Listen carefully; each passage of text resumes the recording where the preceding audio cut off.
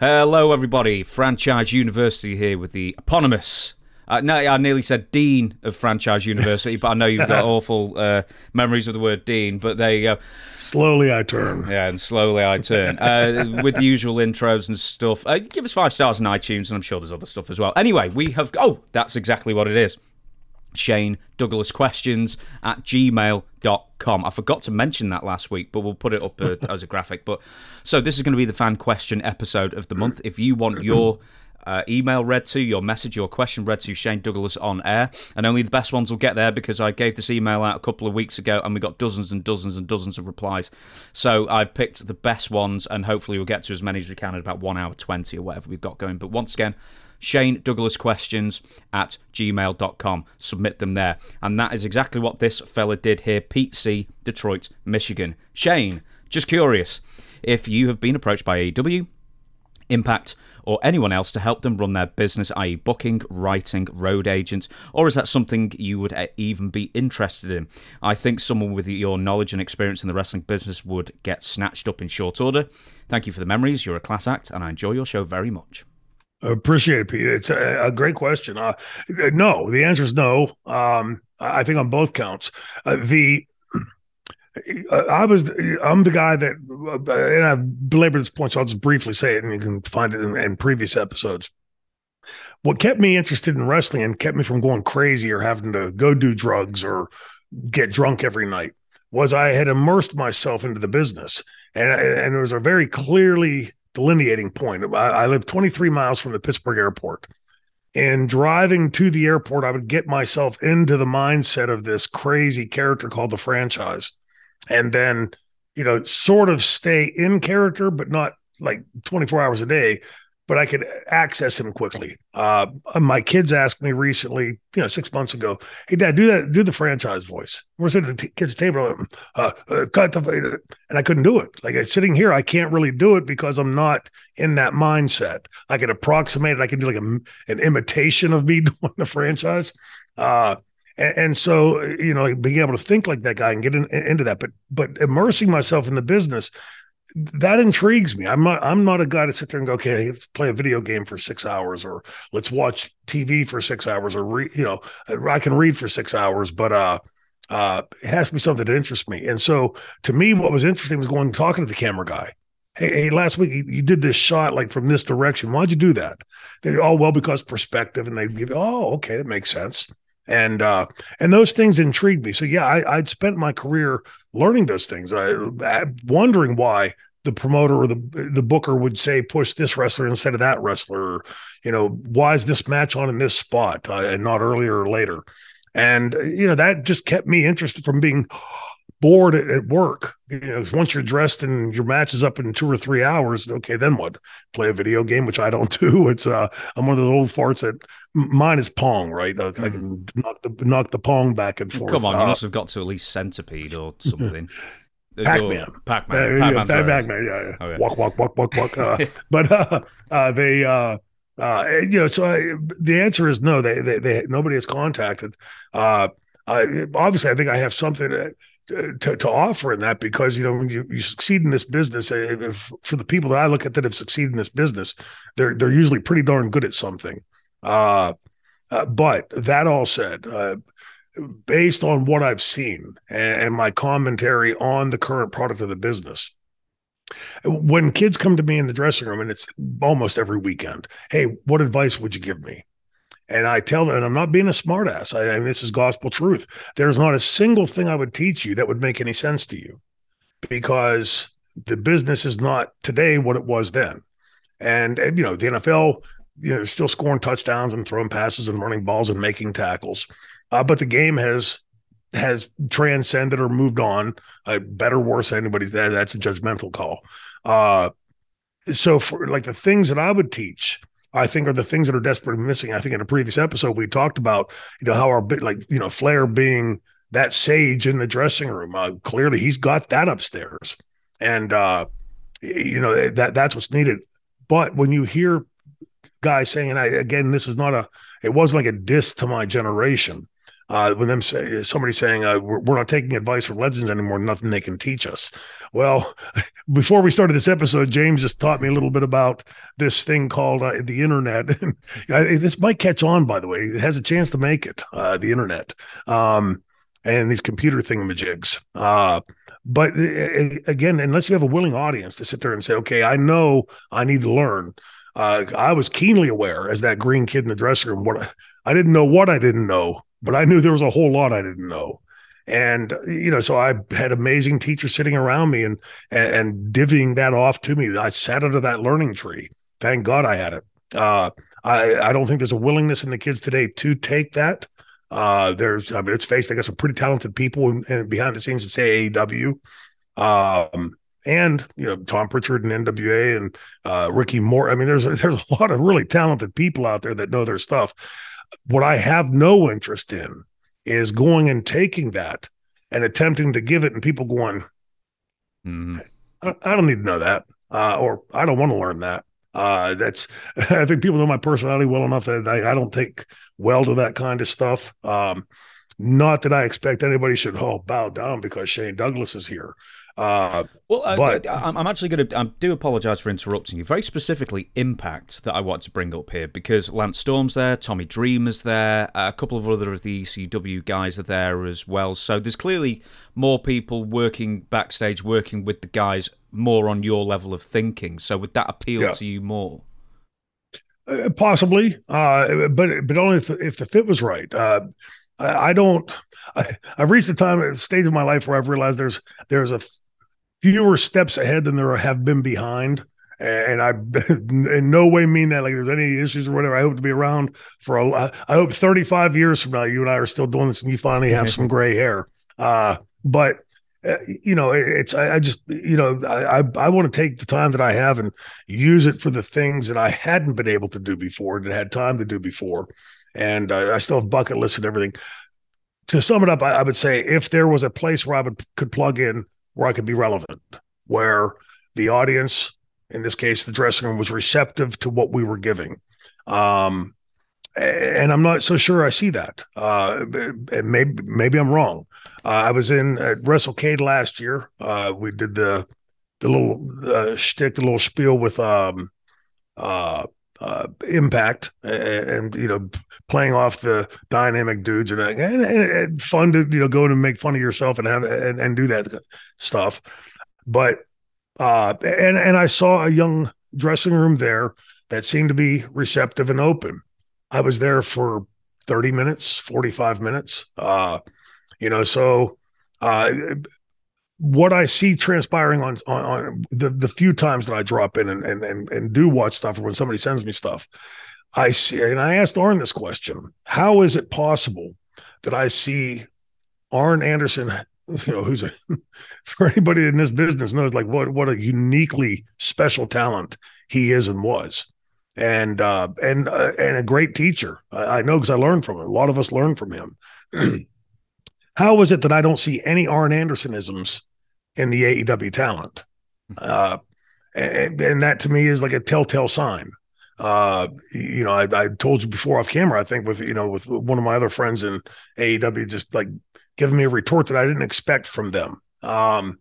It's and since talked to other friends that are working there, and they don't sound like they're having a lot of fun. So for me,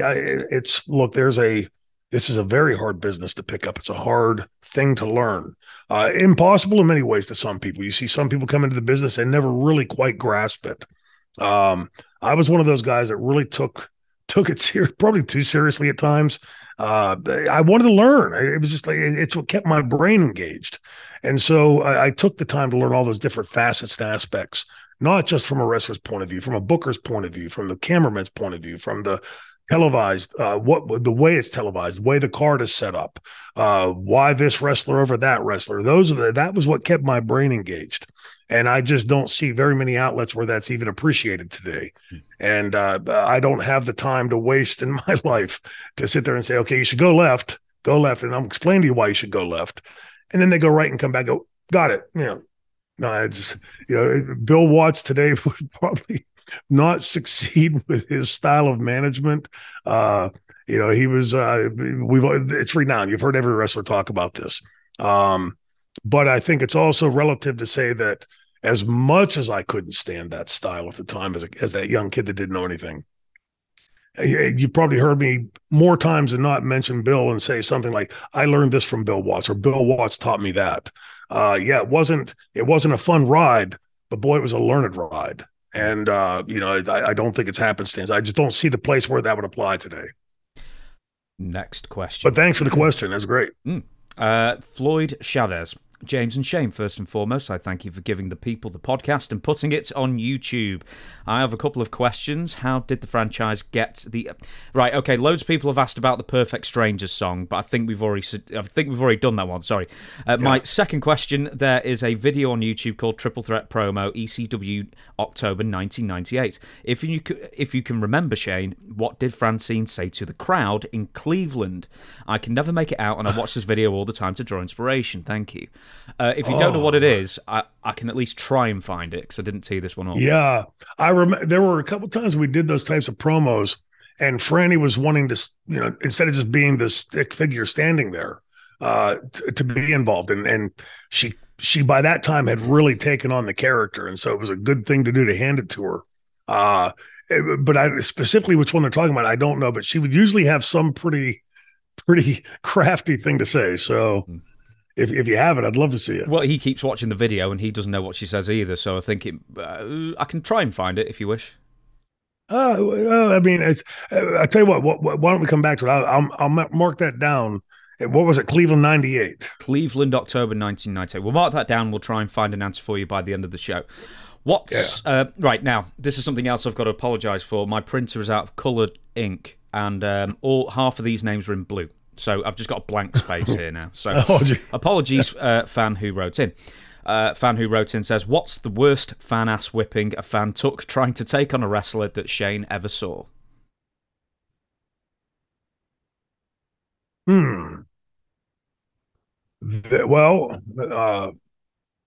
there was the worst I ever saw was in the Elks Lodge, ECW, Madhouse of Extreme.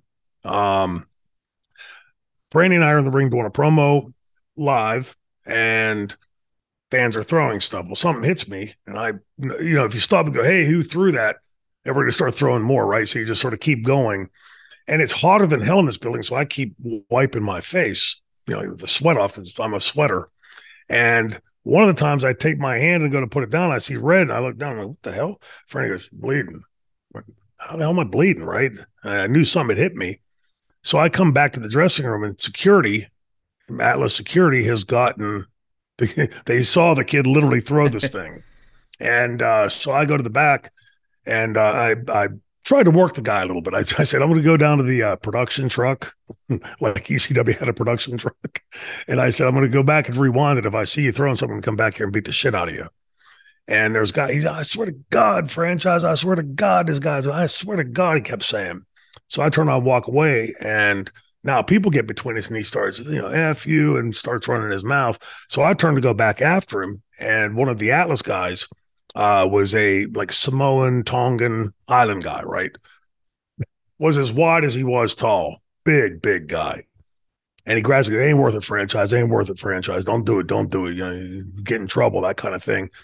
And this guy, this fan, says to him, using some very non-kosher language, says, what are you, Shane Douglas's Uncle Tom's? And this big boy who just talked me out turns around and goes, oh, wham! Big fist knocks the guy out cold. And I said, hey, wait, I thought it wasn't worth it. He'd had it. And that was probably the worst I'd ever seen. The other times, I think, there were obviously over the years times and wrestlers would get somebody pulled back and go at them. But typically, they didn't want lawsuits. So they would get in between and, more tussling than anything. But there were times that I think the worst beating I ever saw a fan take was in the Pittsburgh Civic Arena, and which is now gone. the security had taken this guy in the back, and the guy kept running his mouth, and so they like physically whooped the shit out of the guy, like slammed him into the wall and punching him and kicking him, and it was their security, the building security, and lesson learned, like never get smart with the security guys out there because they get you back here, and you have a tendency to run into the wall and stuff like that, you know. But it was thankfully that doesn't happen. And for the fans out there, understand, you know, our job is to get you wound up, and we want to do that. But, you know, to suddenly get so into the storyline that you want to interject yourself and physically do something. A lot of these guys are pretty salty characters. That's the first thing. Secondly, they got security on their side and the law on their side. So you get into the back, whether building security, the promotion security, or the wrestlers, you know, as I think through the dressing room, like the different names, like a guy like Big Show. Big Show's Mark Henry, big, powerful guys, right? But really nice guys too.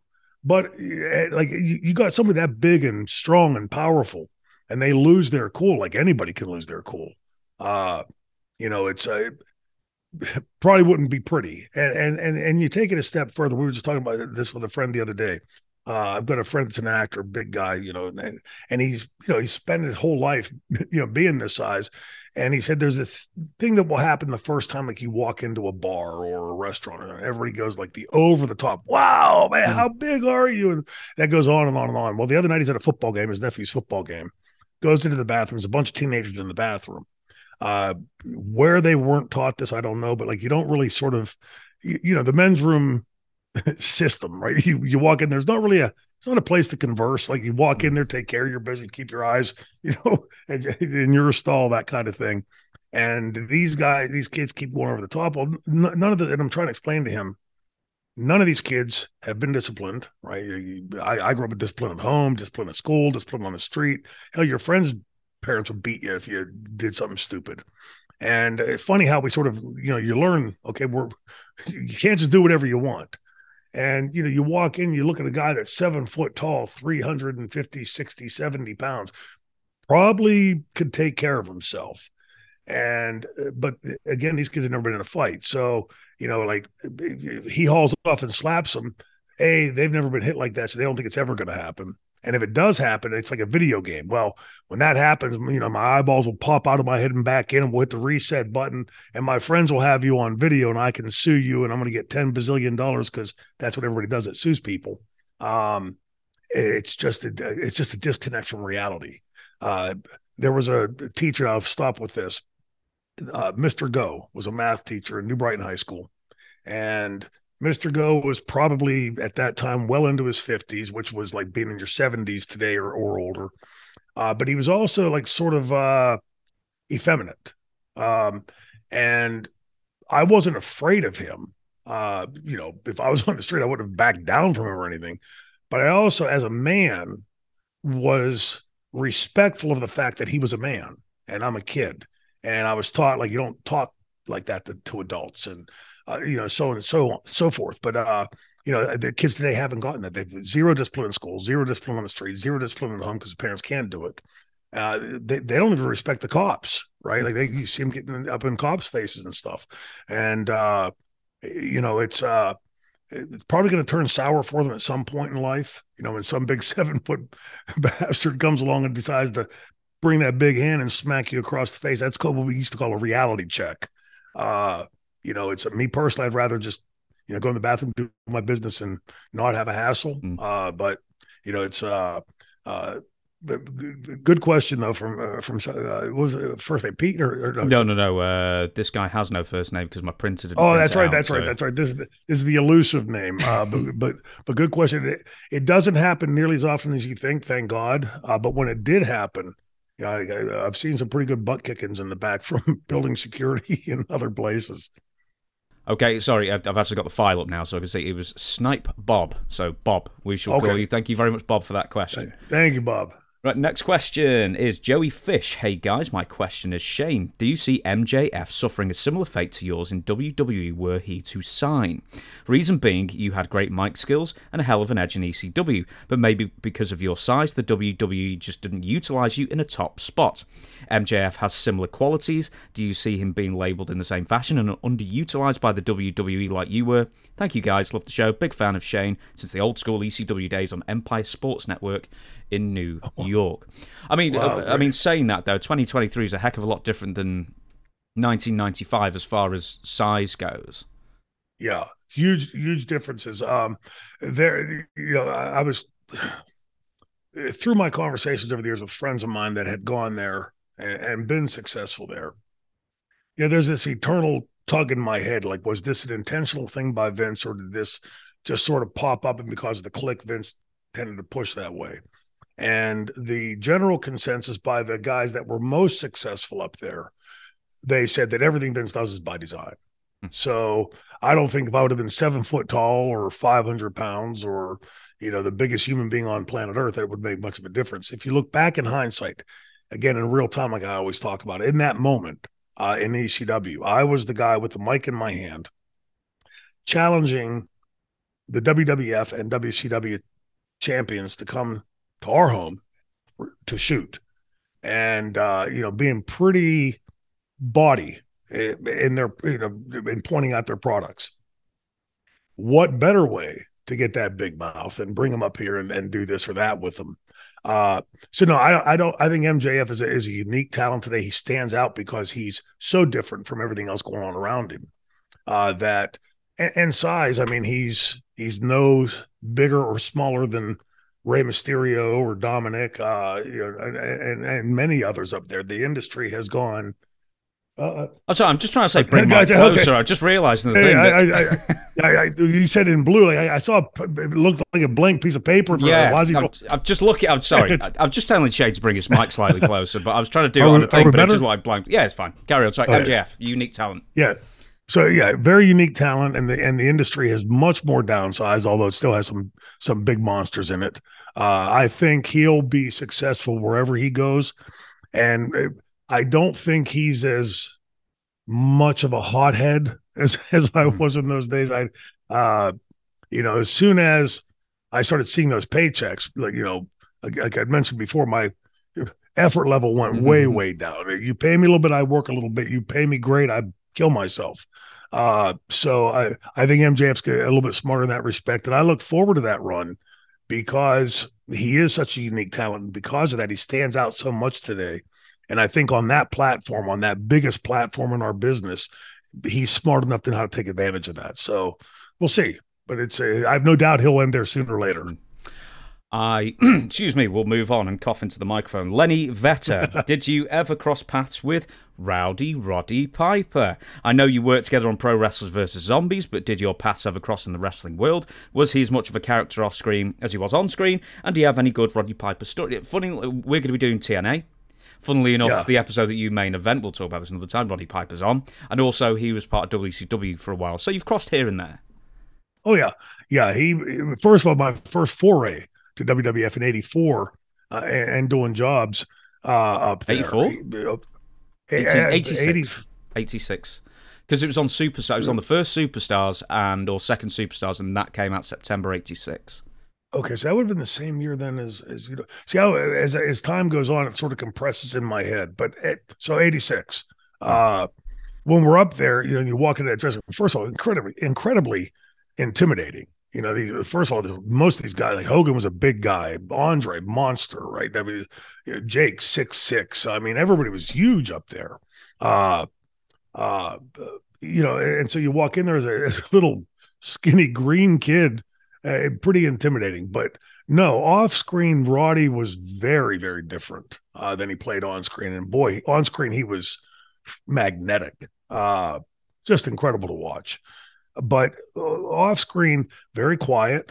He quiet not only in stature but quiet in voice. He talks sort of low like this, and really even-keeled guy. Like, so as a kid, I grew up watching this guy, right? And so you expect that guy when you meet him, and you go like, okay, he's a little different than that.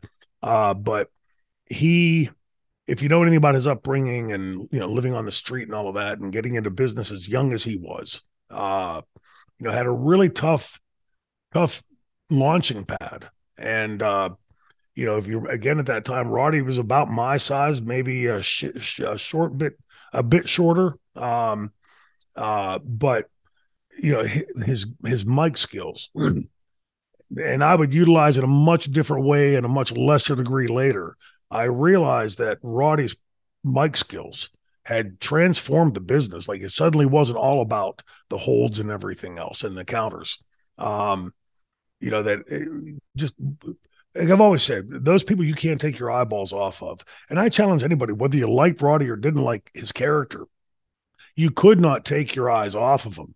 If the Piper's Pit was what a masterful way. And I don't know if that was his idea, Vince's idea, conglomeration of the two. But boy, what a showcase, because wrestling had never seen that before prior to that, right? They had different segments and stuff, but like this actual set, and Roddy gets to be Roddy and do this over the top stuff. And suddenly wrestling had taken on a different tone. Like, it was something different. I talk about Sabu as being a transformative figure in wrestling. Roddy Piper was certainly that. And we had talked before, full disclosure, before we came on the air, James had said, "Hey, we have a question about Roddy." And I said, "Well, okay, well, just wait. I want to hear what the question is." But I had recently gone back. The local theater had played They Live. And I hadn't seen that movie in forever.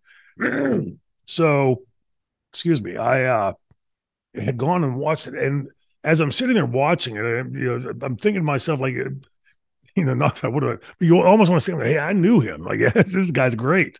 But that was what struck me, was even on watching him on the screen in this first movie of his, he inhabits that character. Like, you don't watch it and go, okay, this is Roddy Piper playing a guy. Obviously, you're very well aware, if you're a wrestling fan, this is Roddy Piper, but he comes across as that character. Hogan, always seemed like Hogan on screen. Even The Rock today, The Rock is pretty much the same character in all the movies. But Roddy somehow had, I don't know if he had taken lessons or what, but he imbued that character. And you rarely get the feel when you're watching him, like, okay, this is Roddy Piper playing this guy. You think he's this guy uncovering these things, these androids.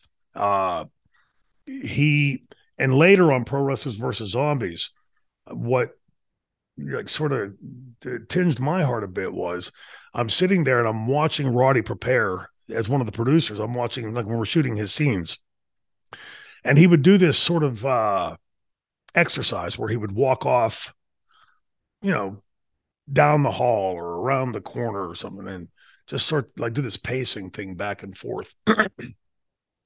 And I finally asked him, I said, like, what are you doing?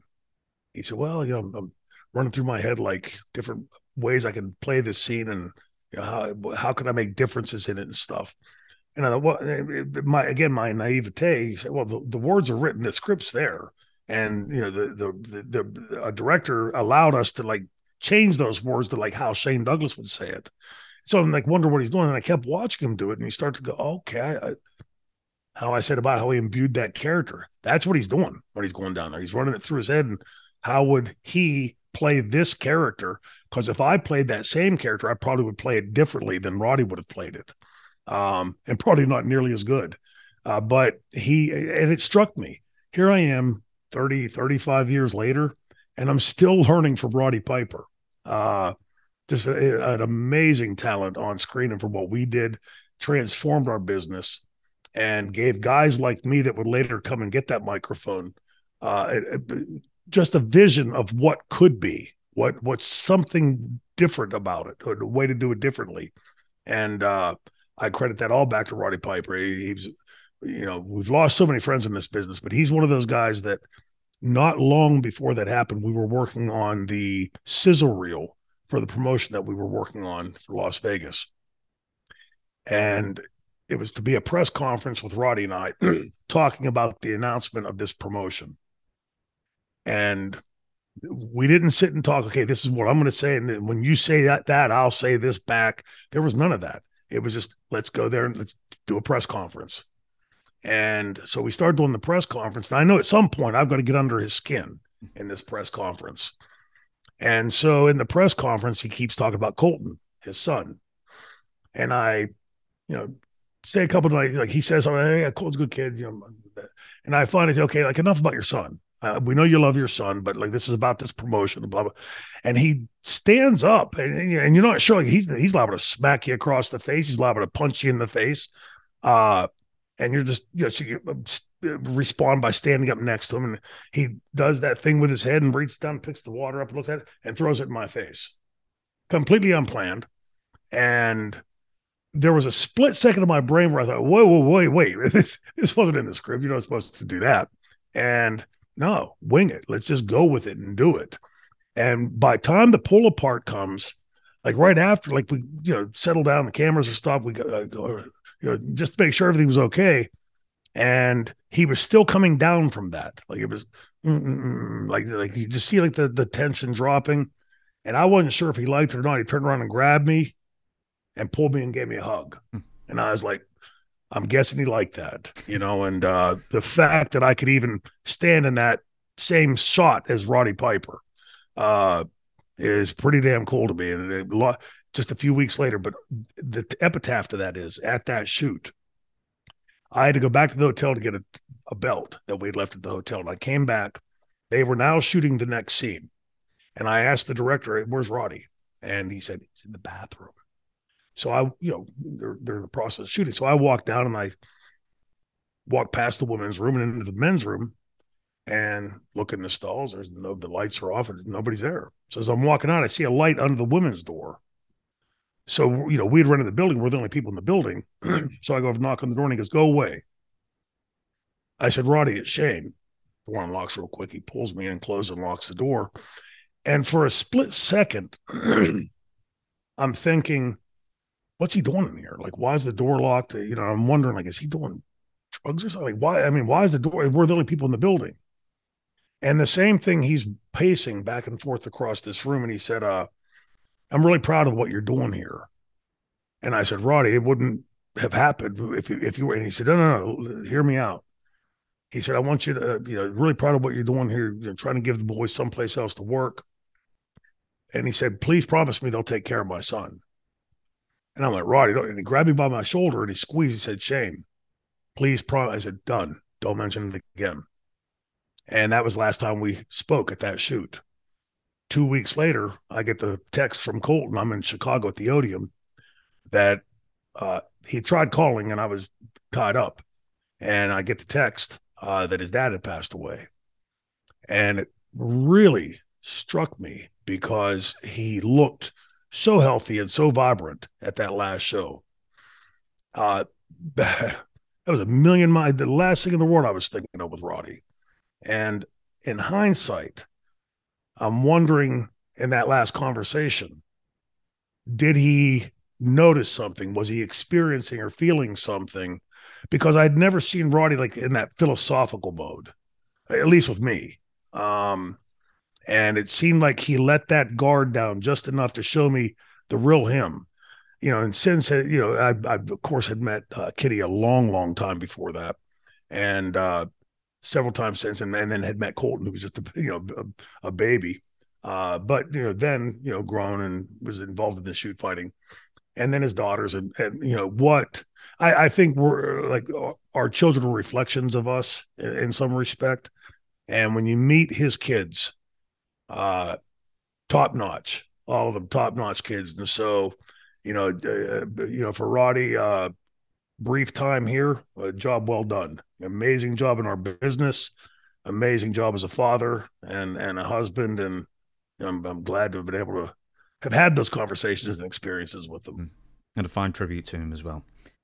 Bill Miller asks, on January 14th, 2001, WCW had a pay-per-view in Indianapolis, Indiana, titled WCW Sin. You were on the card defending the United States Championship versus General Rection. Bill DeMott, worst name in the world. What was your thoughts on the match?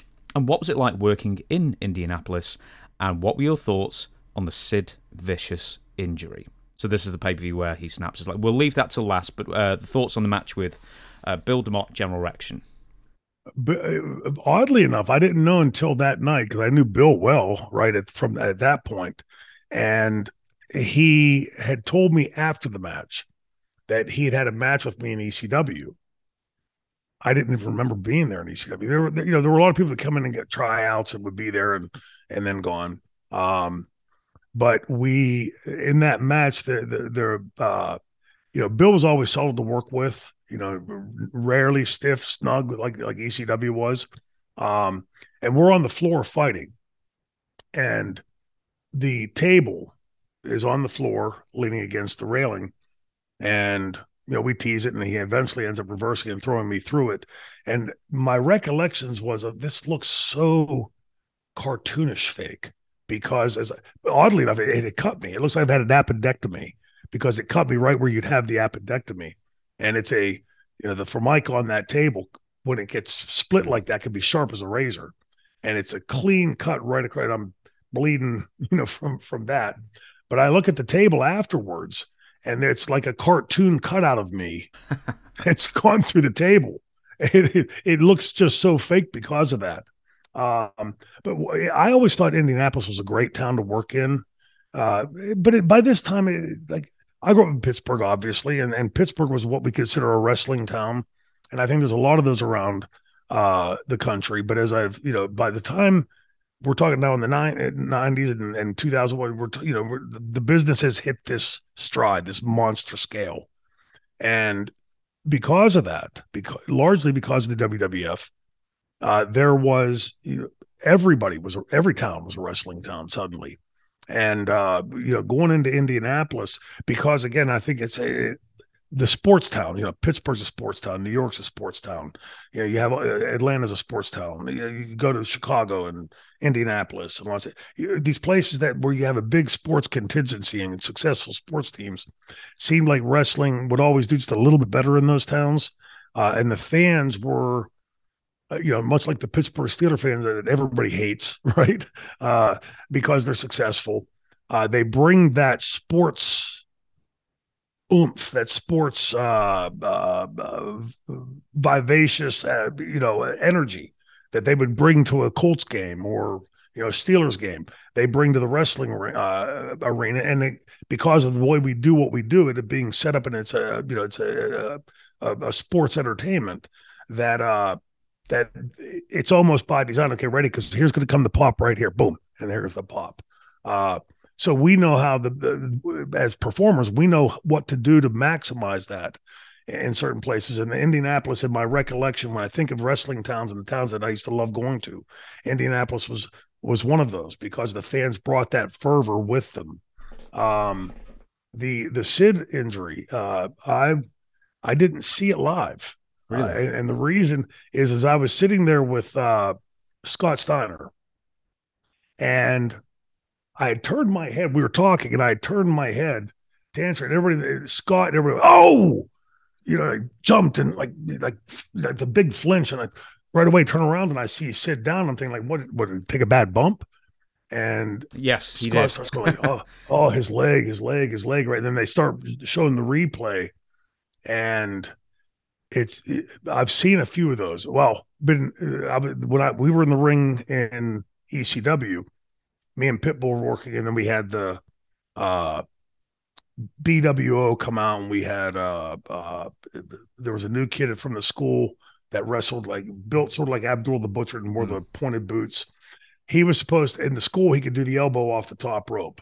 Was supposed to do that, but he had never done it in front of a live crowd. So he hesitated for a second, and then now his momentum's already going. So he tries at the last second, readjust and make it. Same thing. I'm turned. I've got Anthony in the Pitbull 2 in the full Nelson. And I hear it sounded like a professional baseball bat snapping. And there's a lag, and then this ungodly curdle. Just this guttural scream.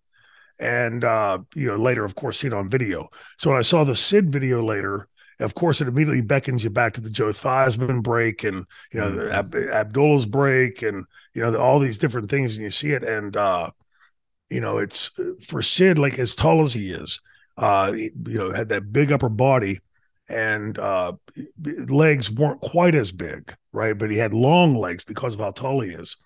And to me, that was like, again, it's just a basic physics lesson, right? When you come off and you have 300 pounds coming off, and it takes 12 pounds to break a bone, and land in just the right way, and boom, she's gone.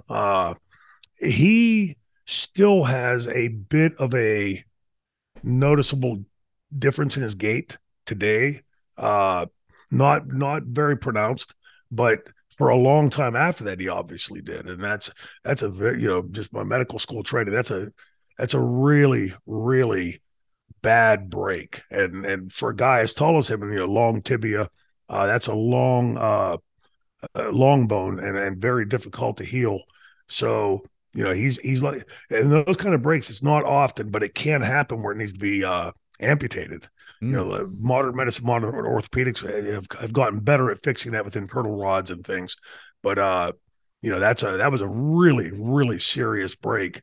And one of those things that's just, when you look back at it, I don't mean to laughing about the injury, but just I remember the reaction from the dressing room as I turned my head like an idiot at the perfect time, right? Just like everybody watching the monitor did this, like, whoa, like this explosive, something bad happened.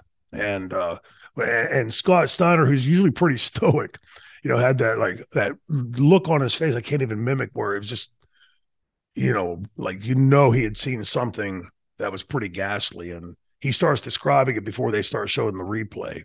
But yeah, horrible, horrific.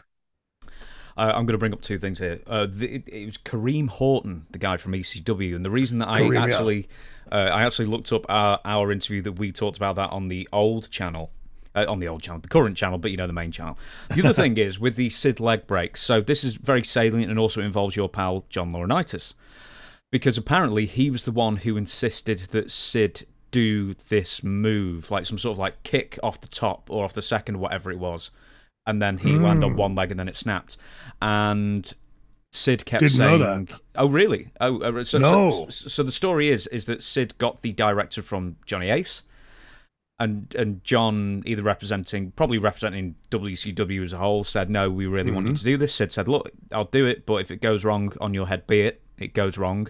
And then Sid successfully sues WCW, or Turner, for compensation. Yeah. Any idea how much he got? Dutch has claimed $5 million. I'm not sure. I'm not sure about that whatsoever, but I hear that he sued and successfully sued. Yeah, they were rife. Paul played that sort of like a weapon against them. They would do something, say something, and Paul would threaten lawsuit, and they would respond. That was how we got Bobby Eaton. That was how we got Brian Pillman. How we got Arn Anderson. Steve Austin was supposed to come, but I think he hurt his knee, and so Arn came. Because Paul would just threaten a lawsuit and they would roll over on it. And if I'm not mistaken, I believe Missy Hyatt sued or threatened to sue and received a pretty sizable, because they had put in the CNN Center a picture of her, like, that was taken from video. And it was like down in the main area, like where they had the food court and all of that. And the picture, just the way the picture was taken and stopped when it was, her dress or top or whatever had been pulled aside and her boob was showing. And again, like we said earlier on a different episode about the overt cocaine usage in the NWA program. Whoever said, hey, let's freeze it right here. Let's take this picture from the video and put it in a public place, without talking to her first, or just assuming that maybe not a good idea. But I really find it hard to believe that was something that somebody, some low level tech somewhere in the company said, "Hey, let's do this and put it out there." But I know she was talking about a lawsuit at that time, and then suddenly it disappears. I don't know if it went to lawsuit, if she was given settlement before or after, but that was another place that kind of stuff happened. And just a little common sense would tell you probably not good to proceed that way.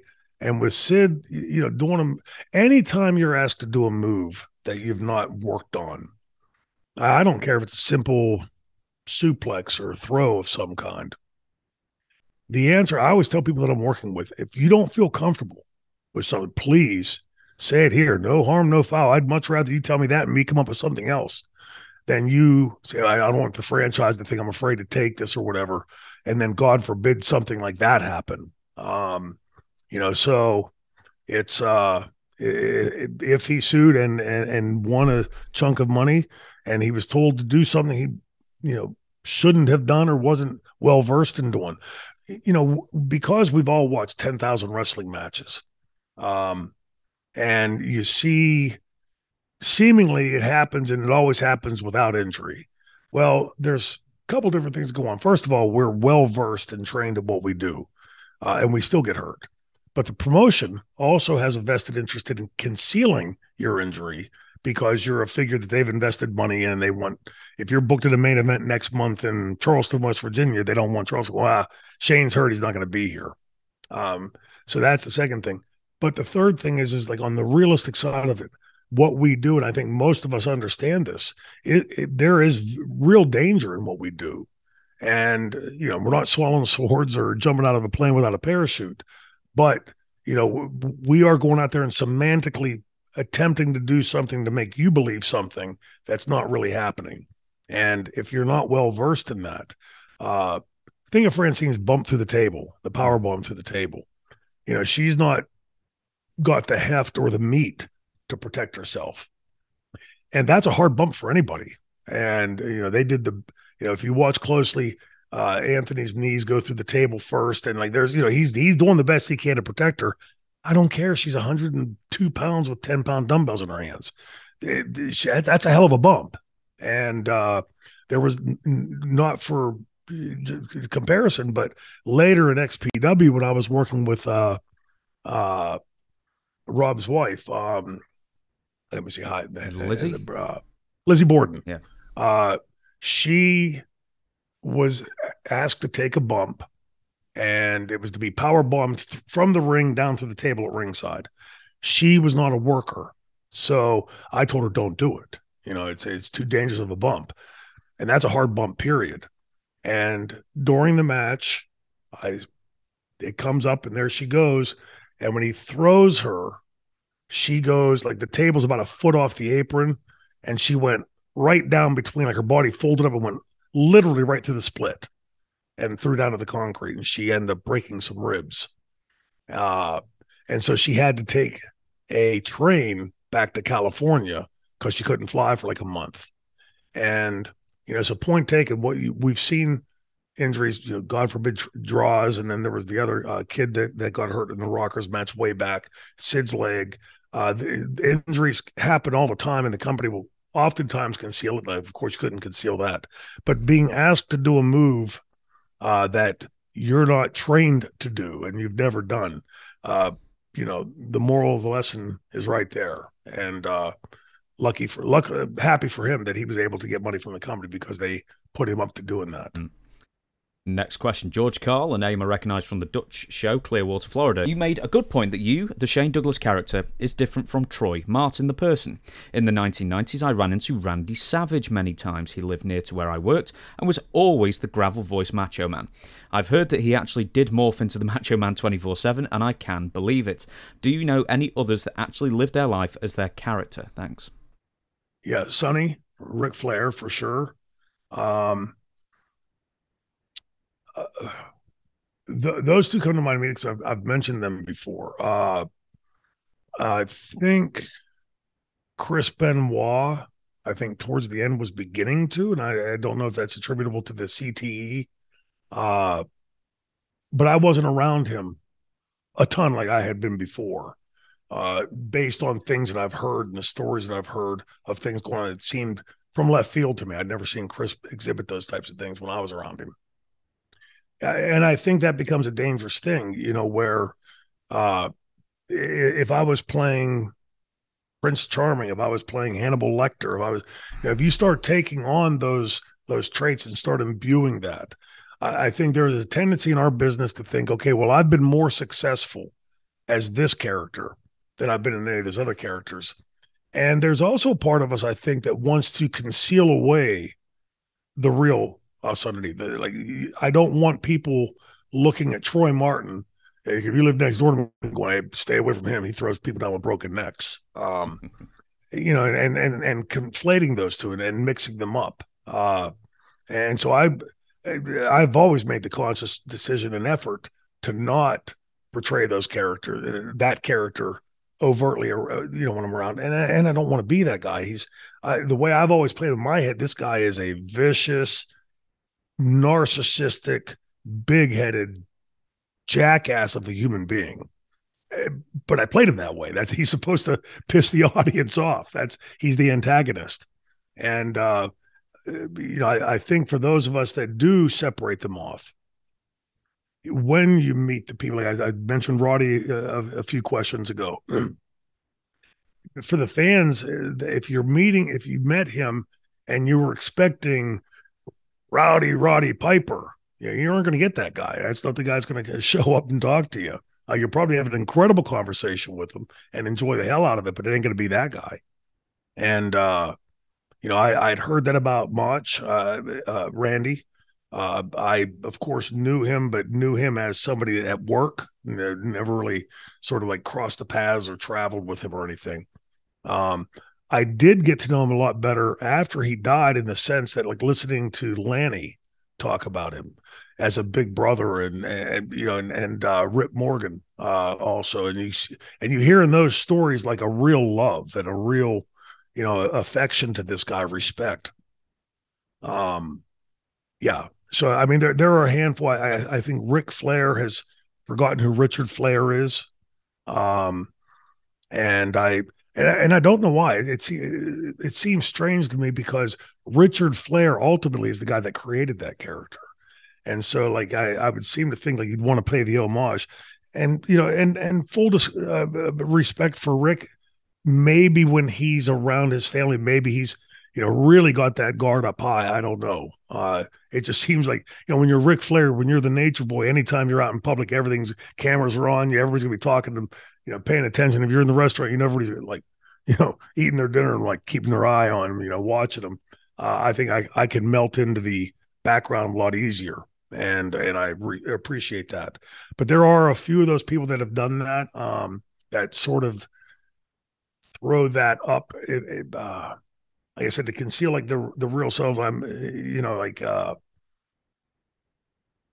There's a real person behind that character, and the person that plays those, like Sonny, Tammy. I haven't seen the Tammy that I remember meeting way back in ECW. I haven't seen that girl, because we would often talk about things. She had said to me one time that she was also accepted to medical school. I want to quiz her, because if you were accepted to medical school, you would certainly know what this is or that is or Krebs cycle is. Those little inside things that the average person walking down the street wouldn't. And she did. She knew all of them. So we would have long, deep conversations, not just about wrestling, about current events, about the world, about whatever. And the last several times that I've seen her, I think the last time I saw her in person was at WrestleCade 2 years ago. And, same bubbly smile, all the hello, hug, all that was there. But like, in talking to her, I was talking to Sonny. It wasn't Tammy Lynn Sitch. And, I think the moral of that story is like, read into that, look at it and see like what the outcome of that is. And I'm more than content to keep that guy on the shelf, except when I need him, and quite comfortable with that. So yeah, it does happen, and it can happen. And I think and probably not just in our business. I'm sure there's probably people that have played large roles in movies or stage plays or whatever, that sort of like I've heard, like, read about different actors that say their character smokes in the movie or smokes in the and then suddenly that actor is smoking, picking up that habit. Fine line. Got to keep those two separate. Next question, Nick Lenz. And I hate to say, I don't know the story behind this, and I feel like I should do. Shane, how did you get the nickname The Franchise? Yeah, it's well, I don't know, this episode or the last episode we talked about the 93 when the NFL started delineating the franchise player to each team, which was then that was a legal delineation as well as, the fans all thought it was like, hey, they're the most important player, they're the best player on the team. No, what that meant was from a legal standpoint was you are recognized on this team as being the best on the team. And as such, your contract had to then be the average of the top 5 contracts in that position. So if you were a quarterback and you got the franchise moniker, then let's say you were making $1 a year and the top 10 or the top 5 quarterbacks made an average of $55 million a year. Well, yours had to be 55,000,001. You had to be the top paid in that field. So it was legal delineation. And right as we started the ECW in the fall of '93 was right when this was happening. So it was like big news in the sports world. And Paul came to me and said, I got this idea. He had been friends with Lawrence Taylor. And he said, I have this idea where, you're going to be the franchise player. You're like the company's going to delineate you as the franchise player for the company. And you're the captain of the quarterback. You're the captain of the football team that steals everybody's girlfriend and screws them. And well, I knew guys like that. They had done that kind of stuff. And by the way, Shane Douglas would definitely do it. Troy Martin wouldn't. So that was the only direction. And then as it got close to launching this character, he said, okay, I want you to like one night, because he knew I knew Yarmer Yager and Mario Lemieux, some different people, Andy Russell, some old Steelers, Jack Lambert. And his thinking was, okay, tonight you go to the ring wearing Lawrence Taylor's jersey or Mario Lemieux's jersey or Yarmer Yager's jersey. And I spun when he said that. And I said, do you want this character babyface or heel? Because I had assumed heel. And he said, yes, heel. I said, well, wouldn't he expect Lawrence Taylor to wear his jersey? Wouldn't he expect Mario Lemieux to wear his jersey? And that's when Paul stepped back and went, you get the character. And so that was his incarnation, his thought of that character, which I think played out would have really, by the way, that's Tommy Dreamer. When Tommy goes to a new town and wear the Pittsburgh Steelers jersey or the Buffalo Bills jersey or whatever. And yeah, Tommy, I just took a shot at you. It's so those smarmy baby faces, right? So yeah, that was the direction of the character. That's where it came from. And then it would play out as, I came up with the idea for the triple threat and put that first incarnation together. And that was where the Perfect Strangers came from. It had been Chris Benoit's, became the triple threats. They left and then it sort of became mine. Thank God, because Are You Gonna Go My Way by Lenny Kravitz, which is a great song. I love Lenny Kravitz, but it just doesn't fit the franchise character. Next question. I'm going to leave this in the show. Can you tip your microphone slightly towards you? You don't have to move it, but if you, I'll tell you what, there's a ramshackle setup over there. I need to get you a better boom mic and stuff like that. But like Chris has attached it to like the flimsiest card table, so everything's everything's about to like just tip over if anything's shifted. But anyway, next question. Noah Hungary from someplace Al Snow is from in Ohio. I've heard Rob Van Dam talk about asking Taz to pick a hand, because that was going to be the one that Rob would slap the shit out of him with. I was wondering if Rob ever asked Shane to pick a hand, or if Shane has witnessed Rob asking another wrestler to pick a hand. And if he has seen Rob ask someone to pick a hand, who was it and did they get slapped? We must remain perfect strangers. Great question. I didn't see any of that. I'd heard the story, like everybody's heard the story. Rob he's a tough kid, right? And he'll stick up for himself. And I saw vestiges of that in WCW, like early on. Not that he had to get in anybody's face, but if somebody had wronged him, he would like, boom, go right up to him and take care of it. I always got along with that. Like I respect that. I tell people all the time, James, if somebody comes and goes, hey man, Shane Douglas was talking shit behind your back, call them a liar right to their face. Because if I got something to say to you, I'm going to come right to you and say it. And I always respected that of Robbie.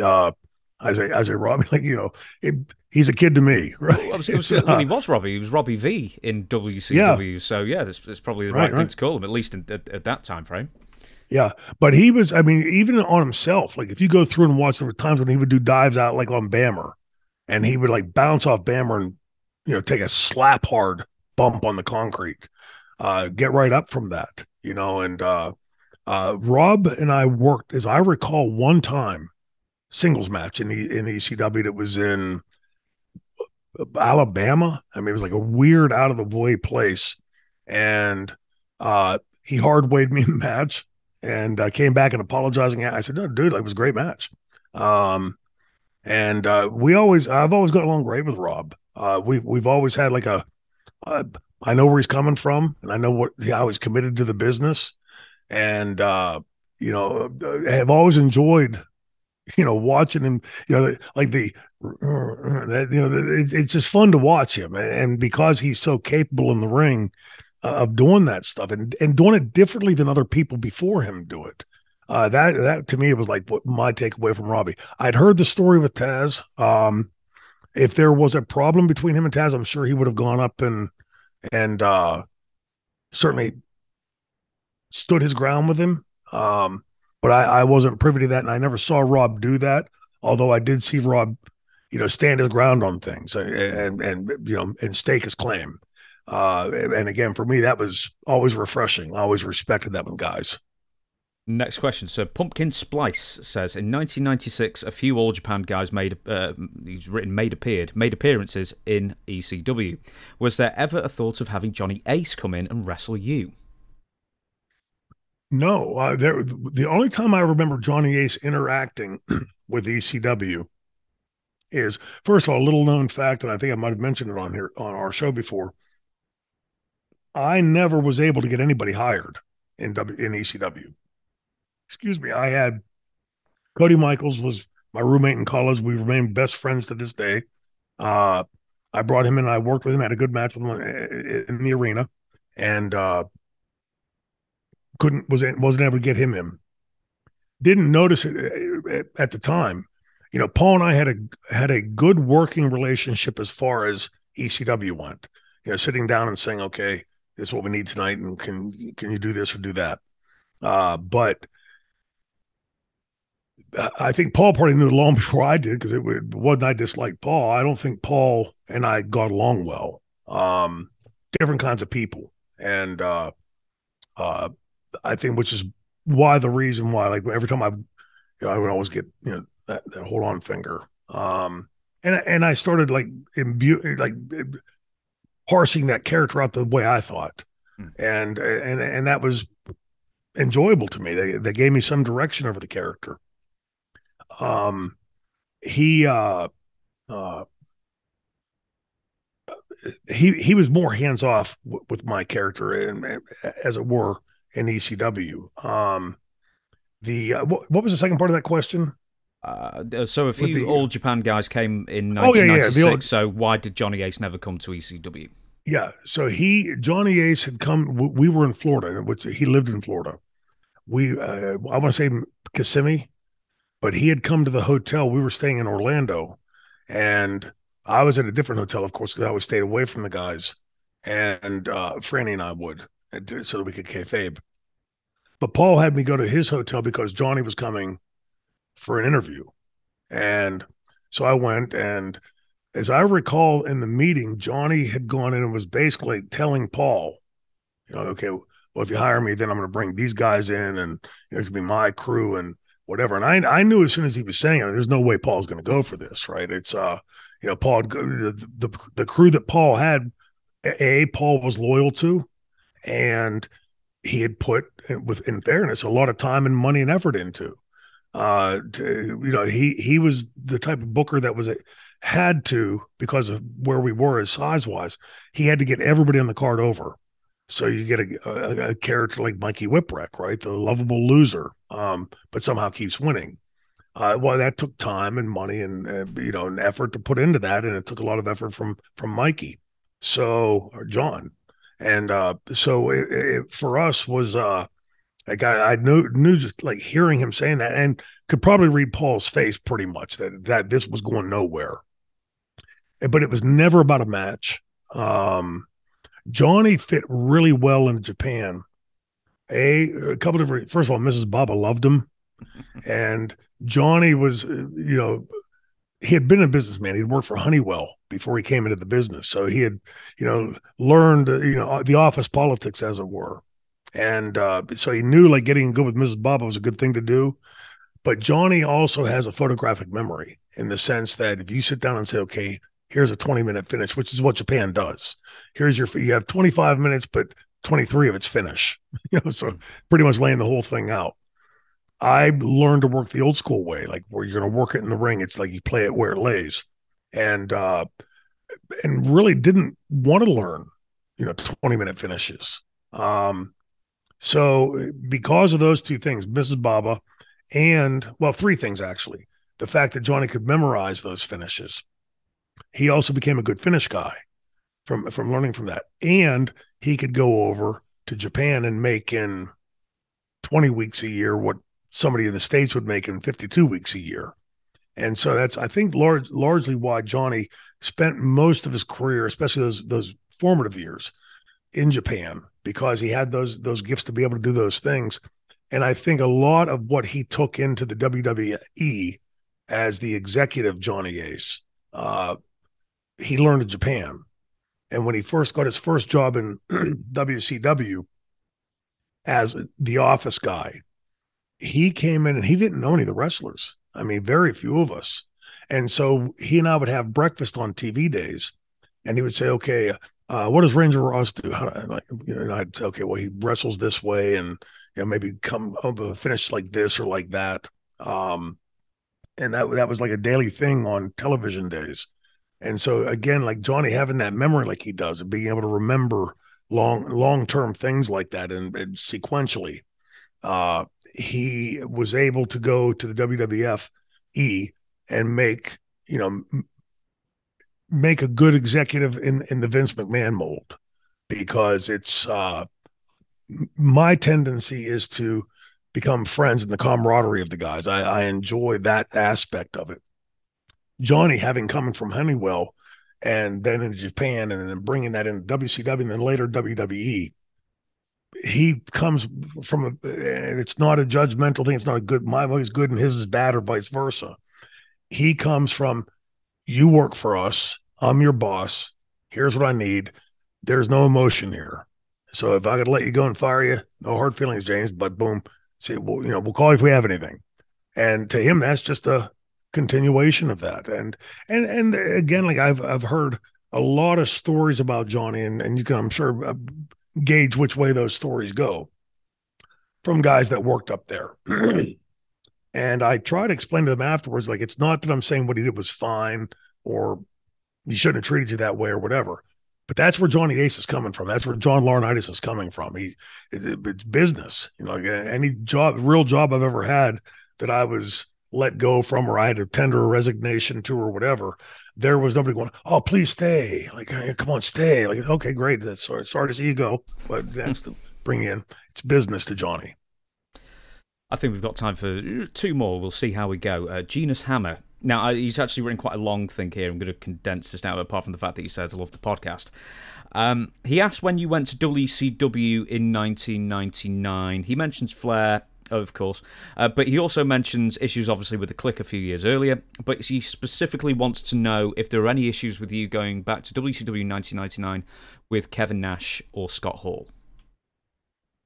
No. Scott and I had, at some time after that, and I honestly am thankful for this, 4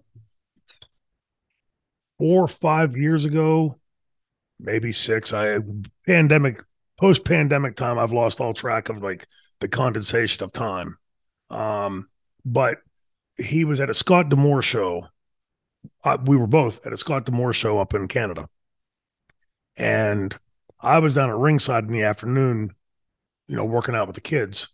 And I hear somebody yell my name, and I look, and it's Scott Hall standing at the front door. And he's going, "It's okay if I come over?"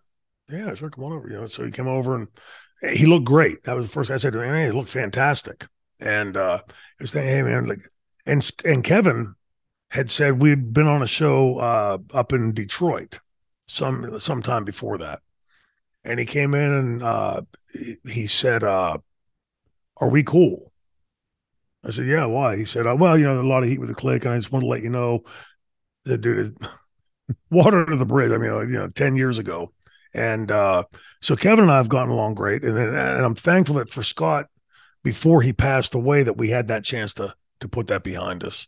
Uh, uh, Sean Waltman and I, we've always gone along fairly well. And with Hunter, it's been sort of like, not that you run into Hunter often, but like I'd gone to the WWE show at one point, and there was a bit of a strange vibe there, but he said hello, I said hello, and that was sort of like the end of it. Um, the one person I haven't spoken to is Sean, and like I've said it a thousand times, ball's in his court. Mm. It's I didn't go up there and do stuff to them, so. But I think, like I said earlier, about being on the downside of my life's ladder. I've learned a long time ago that it's a lot better to stand your ground for damn sure. State your piece. But, the long standing stuff, and people told me this at the time I was too thick headed to get it. It's just going to chew you up, so it's balls in his court. I'll respond accordingly to that. But yeah. So, but to get back to the question, in WCW, there was never any kind of overt issue with those two. And I think what probably kept that from occurring was there was the musical chairs in the booking committee, right? So there was, Bischoff's in one day, then he's out, and Russo's in, then Russo and Bischoff are together, and then this one's gone, or that one's gone, and this one's now coming in. It was just like the musical chair. So nobody ever really had the chance to like get the hegemony over the company to be able to play that kind of click stuff. So at least from where I stood. Yeah. I'll just follow up with that very briefly. Did you ever, obviously, Scott Hall was a lot later on, and Scott wouldn't really be in WCW very much in 99 and 2000 anyway, but with Kevin Nash, did you ever have any sit-down conversation with Kevin in WCW at that time? No, and other than just that sort of overt, like, are we cool? And, he acknowledged that what they did was bullshit. And so I said, dude, like water under the bridge, it's, but even at the time, like when it was going on, as I've told the stories, you can hear me say like Kevin pushing back, like when Sean wanted to do the thing in Montreal, there was like this attempt by Kevin, like, oh, okay, yeah, but Vince, well, screw what Vince wants. And even like when he's face to face with Carl, Sean behind his, doing the pantomiming behind Carl's blind eye, you could see like there was it was almost like having to pull teeth out of Kevin. It was like, I'm thinking like he was resisting the good in him. Yeah. It was like trying to push it down. But I'd always, because I knew these guys well before going up there that time. There was no reason to have any concern to it. But when I first met Kevin in WCW some years before, as Oz or whatever different incarnation, we would often talk about Detroit sports, Pittsburgh sports, just a really down to earth guy. And never, and even like at post click, I could honestly say, like, I don't like when I tell the stories of the things that happened there, rarely does it entail, if ever, does it entail, well, Kevin did this or that or the other thing. It's usually centered mostly around Scott and Sean. And like I said, Scott was man enough to come up and, hey, dude, like, sorry about what happened. I just want to put it behind us. And, that, it was just, it was a time to do that. And it felt good to be able to do that because, there's some part of you when you experience like the things that we've experienced, it's such a small sliver of the population. We're blessed to have had the opportunities we've had in this business. And whether it was for a month, a year, 10 years, that time that you spend, I don't know about anybody else, but for me, that was an incredibly special time in my life. And I don't want to look back on that and be dour about it. A lot of times we were on the road with, he would jump in with me and Johnny, where we were laughing our asses off. A lot of times doing that, and I much prefer to remember those memories over top of the this or that or the other thing. But those have been dealt with. We had spoken about those and then put them behind. So good. And we'll end on this question. Steph from PA. That is Pennsylvania, isn't it, for God's sake? Yes. Good. Hello, Shane. I'm a huge Mr. Perfect fan. I wanted to know what you thought about the greatest wrestler to ever live, in my opinion, Kurt Hennig. Other than the plain rib, are there any other good rib stories you have about Kurt? In fact, do you know what? I mean, when was the last time you told the plain rib? Maybe we should... I think I know which one that is. You'll have to tell it. Oh, the plain rib is... the WWF would fly you from wherever to the West Coast, and you would typically do Los Angeles, San Francisco, Portland, just to work your way up the coast. And the last night would always be in Yakima, Washington, which was a good 2 hours or so from the SeaTac airport, Seattle airport. And so you'd work and you'd have to jump right in the car, sweaty and stinky, and fly back, because the red eye flight, if you missed it, you had to wait till the next day. I was always lucky because whatever red eye flight typically went through Pittsburgh. So mine was usually one hop, and then everybody else had to connect and go up there, to get home. So we're sitting in the Seattle airport. Now, at this time, me, Marty, Sean, and Dustin are traveling together. And, the four of us at this time didn't, throw a winter jacket on and a hat on. You look like four guys sitting there. Meanwhile, you got the Warrior and you're rooting. You got some big guys right over here at the gate. And Warrior, bless his heart, he always wanted to inhabit that character. I mean, even changed his name. Right, it was one of the ones we missed in that question. But Jim would walk around with the ribbon, the Ultimate Warrior ribbons on his arms, and monster that he was. And these three guys and a girl come in. They've been partying at the bar or whatever. The flight's at like 1:30 in the morning, really crack early. And they come in and they sit down, and they don't know we're four wrestlers are sitting right across from us. And we're at the gate across the hall from the flight, where all these big guys are, these big wrestlers. And they also look at those steroids and acting like monkeys, and just making fun of it. And man, of those three, let me ask you, of those three, who took that bait? Of the four, which person in our group decided to take that bait from these three? Right, Sean or Marty. Mm-hmm. So Marty leans in and goes, "Hey, you guys like to party?" And I knew as soon as he said it what he's doing, right? And this is the time of GHB, with the date rape drug. So when you started taking that, you're supposed to take like half a scoop, and it was a little tiny, probably about as big as around as my finger, my pinky nail, and about that deep. It's a little tiny scoop pull out, and when you start, it's supposed to like build up to a full scoop, because if you took this and tried to stay awake, within 20-25 minutes, it was like drinking a case of beer in 2 minutes. Like you went from sober to, and it gave you a nasty, nauseous feeling. But if you took it and went to bed, it was a great fat burner. It really worked. And so Marty, hey, you guys like to party? Well, of course, these four knuckleheads are sure we like to party. So he divvies out a couple scoops each to these guys, right? And I'm thinking, like, Marty, back off a hair. And like I told you, it takes about 20-25 minutes to kick in. So they all four drink it down. And 5 minutes later, he goes, "Guys feeling anything?" I'm like, "No, not yet. Better give some, gives them some more." I'm like, "God, Marty, like, take it easy, We get on the plane, and I'm in the very last row of the plane. It's a double wide plane, 2 aisles. I'm in the very last aisle seat on the far right side of the plane. Well, of course, the bathrooms are right behind us.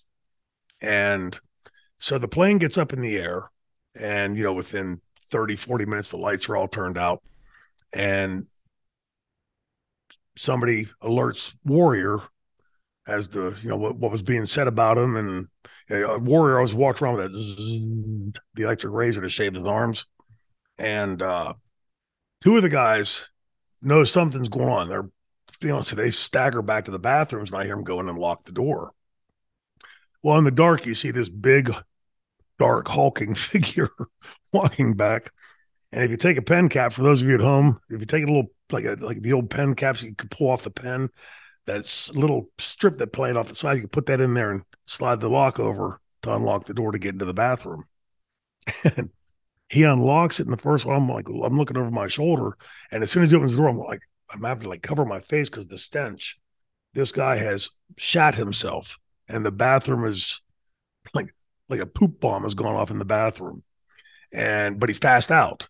So Warrior reaches in and gives a little haircut, closes and locks the door, goes and opens the other one. Now this guy has puked. There's a strip of green, like bright green puke that's gone around the bathroom. Same thing, the puke smell, right? And same thing, gives him a haircut. They close and lock the door. The girl, who is pretty well endowed, has a tank top on and she's got like shoulder length hair. Well, somebody had given her a hair trim halfway around. So her hair is long on one side, nothing on the other side. And then they snipped her shirt. And so the shirt falls open. And the fourth guy, now he must have been a partier because he's still awake and he's seen all this happen. So during the flight, he goes, now he's barely awake, but he's staggering up and he starts pounding on the cockpit door. He's going to stooge off to the captain what's going on. So all the wrestlers zip back to their seats, right? Pretending to be asleep. And the captain comes out. And I can see this because right over my shoulder, I'm watching. The captain opens the first door. They close and lock it. They close and locks it. Says something to the stewardesses and goes up front and they get plastic handcuffs. And they handcuff the kid that's still awake that stooged it off, put him in his seat, seatbelt him into his seat. And, we're flying cross country. And as we're landing in Pittsburgh, I'm thinking, I know somebody had to be awake. Somebody had to see what was going on here. And I'm the last person getting off the plane, right? There's no quick escape for me. And, he had, gone through and Perfect was on that flight and had partaken in that. The end result is they ended up getting arrested. And then there's another plane story with Kurt where we're up in first class and we get on the plane and, anybody that knows Kurt Hennig is a big ribber. So the guy next to him keeps on waking him up. Like, hey, man, I'm going to tell you, asking him. And Kurt, entertained him for a while. I'm like, hey, gives him shut eye. We've got a long day ahead of us. And this guy keeps waking him up and keeps waking him up. And I'm thinking, I know this is going somewhere bad eventually, but guy gets up and goes to the bathroom. And Kurt didn't turn around and go, hey, everybody, watch this. Sticks his hand down his pants, digging around, and he pulls his finger out. He's got shit on his finger. And he reaches over to the guy's glass and he rims the guy's glass with the shit. The guy comes back and sits down. And now Joe Laurinaitis was up there, Mike Hegstrom, Hawk and Animal. It's all first class except this guy, wrestlers except this guy. And the guy picks his glass up and he keeps waking Kurt up and he goes to take a drink and we all go, and he doesn't take it, puts it back down, keeps talking. A couple minutes later, like each time, oh. And I'm thinking he must have smelled it. He's got to see it. I could see chunks of poop around the rim of the glass from where I'm sitting. Finally, several minutes goes by and he picks it up and he takes a big long drink and he goes, excuse me, stewardess, can I have another glass? This one tastes like shit. And everybody, there's Kurt sitting in the back in the seat next to him going, shoulders going up and down. Yeah, Kurt was renowned for that kind of stuff. He got to the point where walking through a bar, just holding a beer in your hand, walking through the bar, bottle of beer, you'd feel somebody hit your hand. Look around, people all around you. Don't pick my bottle up and look, and there's a couple pills down the bottom dissolving. Oh. I'm like, yeah, give me another beer, please. So you start learning to walk around with your thumb over the top of the beer, right, to make sure somebody doesn't Mickey you. But yeah, those guys on almost every type of flight, not necessarily anything that bad, but there was always something like that going on with especially if Kurt Hennig was around. And what she said about him, true that. Stephanie, right? Steph from Pennsylvania, yes. Steph, yeah. Steph from Pennsylvania, from home state. Kurt was an amazing performer in the ring. And just a little epitaph to that, at one point he had come to me. Vince never did. But he had come to me and said, hey, Vince is thinking about putting us together and calling us the perfect pair. And I asked him what he thought of that, and he said, well, I'm all for you. He was getting to the point where he didn't want to take as many bumps and stuff, and nothing ever happened with it. So I can't say that was something that Vince told me, but Kurt had come to me and said that he was for it. So it never happened. I left that, by the way, was the time that I left because of my dad in the middle of the end of 90, early 91. So, yep. So, with that, thank you very much, everyone, for sending in your questions. We'll be doing it again next month. And once again, if you want to submit your question for the franchise himself, it's ShaneDouglasQuestions@gmail.com. Send them there. For now, though, every single Tuesday, Franchise University with Shane Douglas is out. 5 stars on iTunes, if you'd be so kind. And I'm going to throw it to the man himself to take us out of this show. Hey, but sitting under the learning tree with the franchise Shane Douglas and James Romero, come back to Franchise University for more lessons.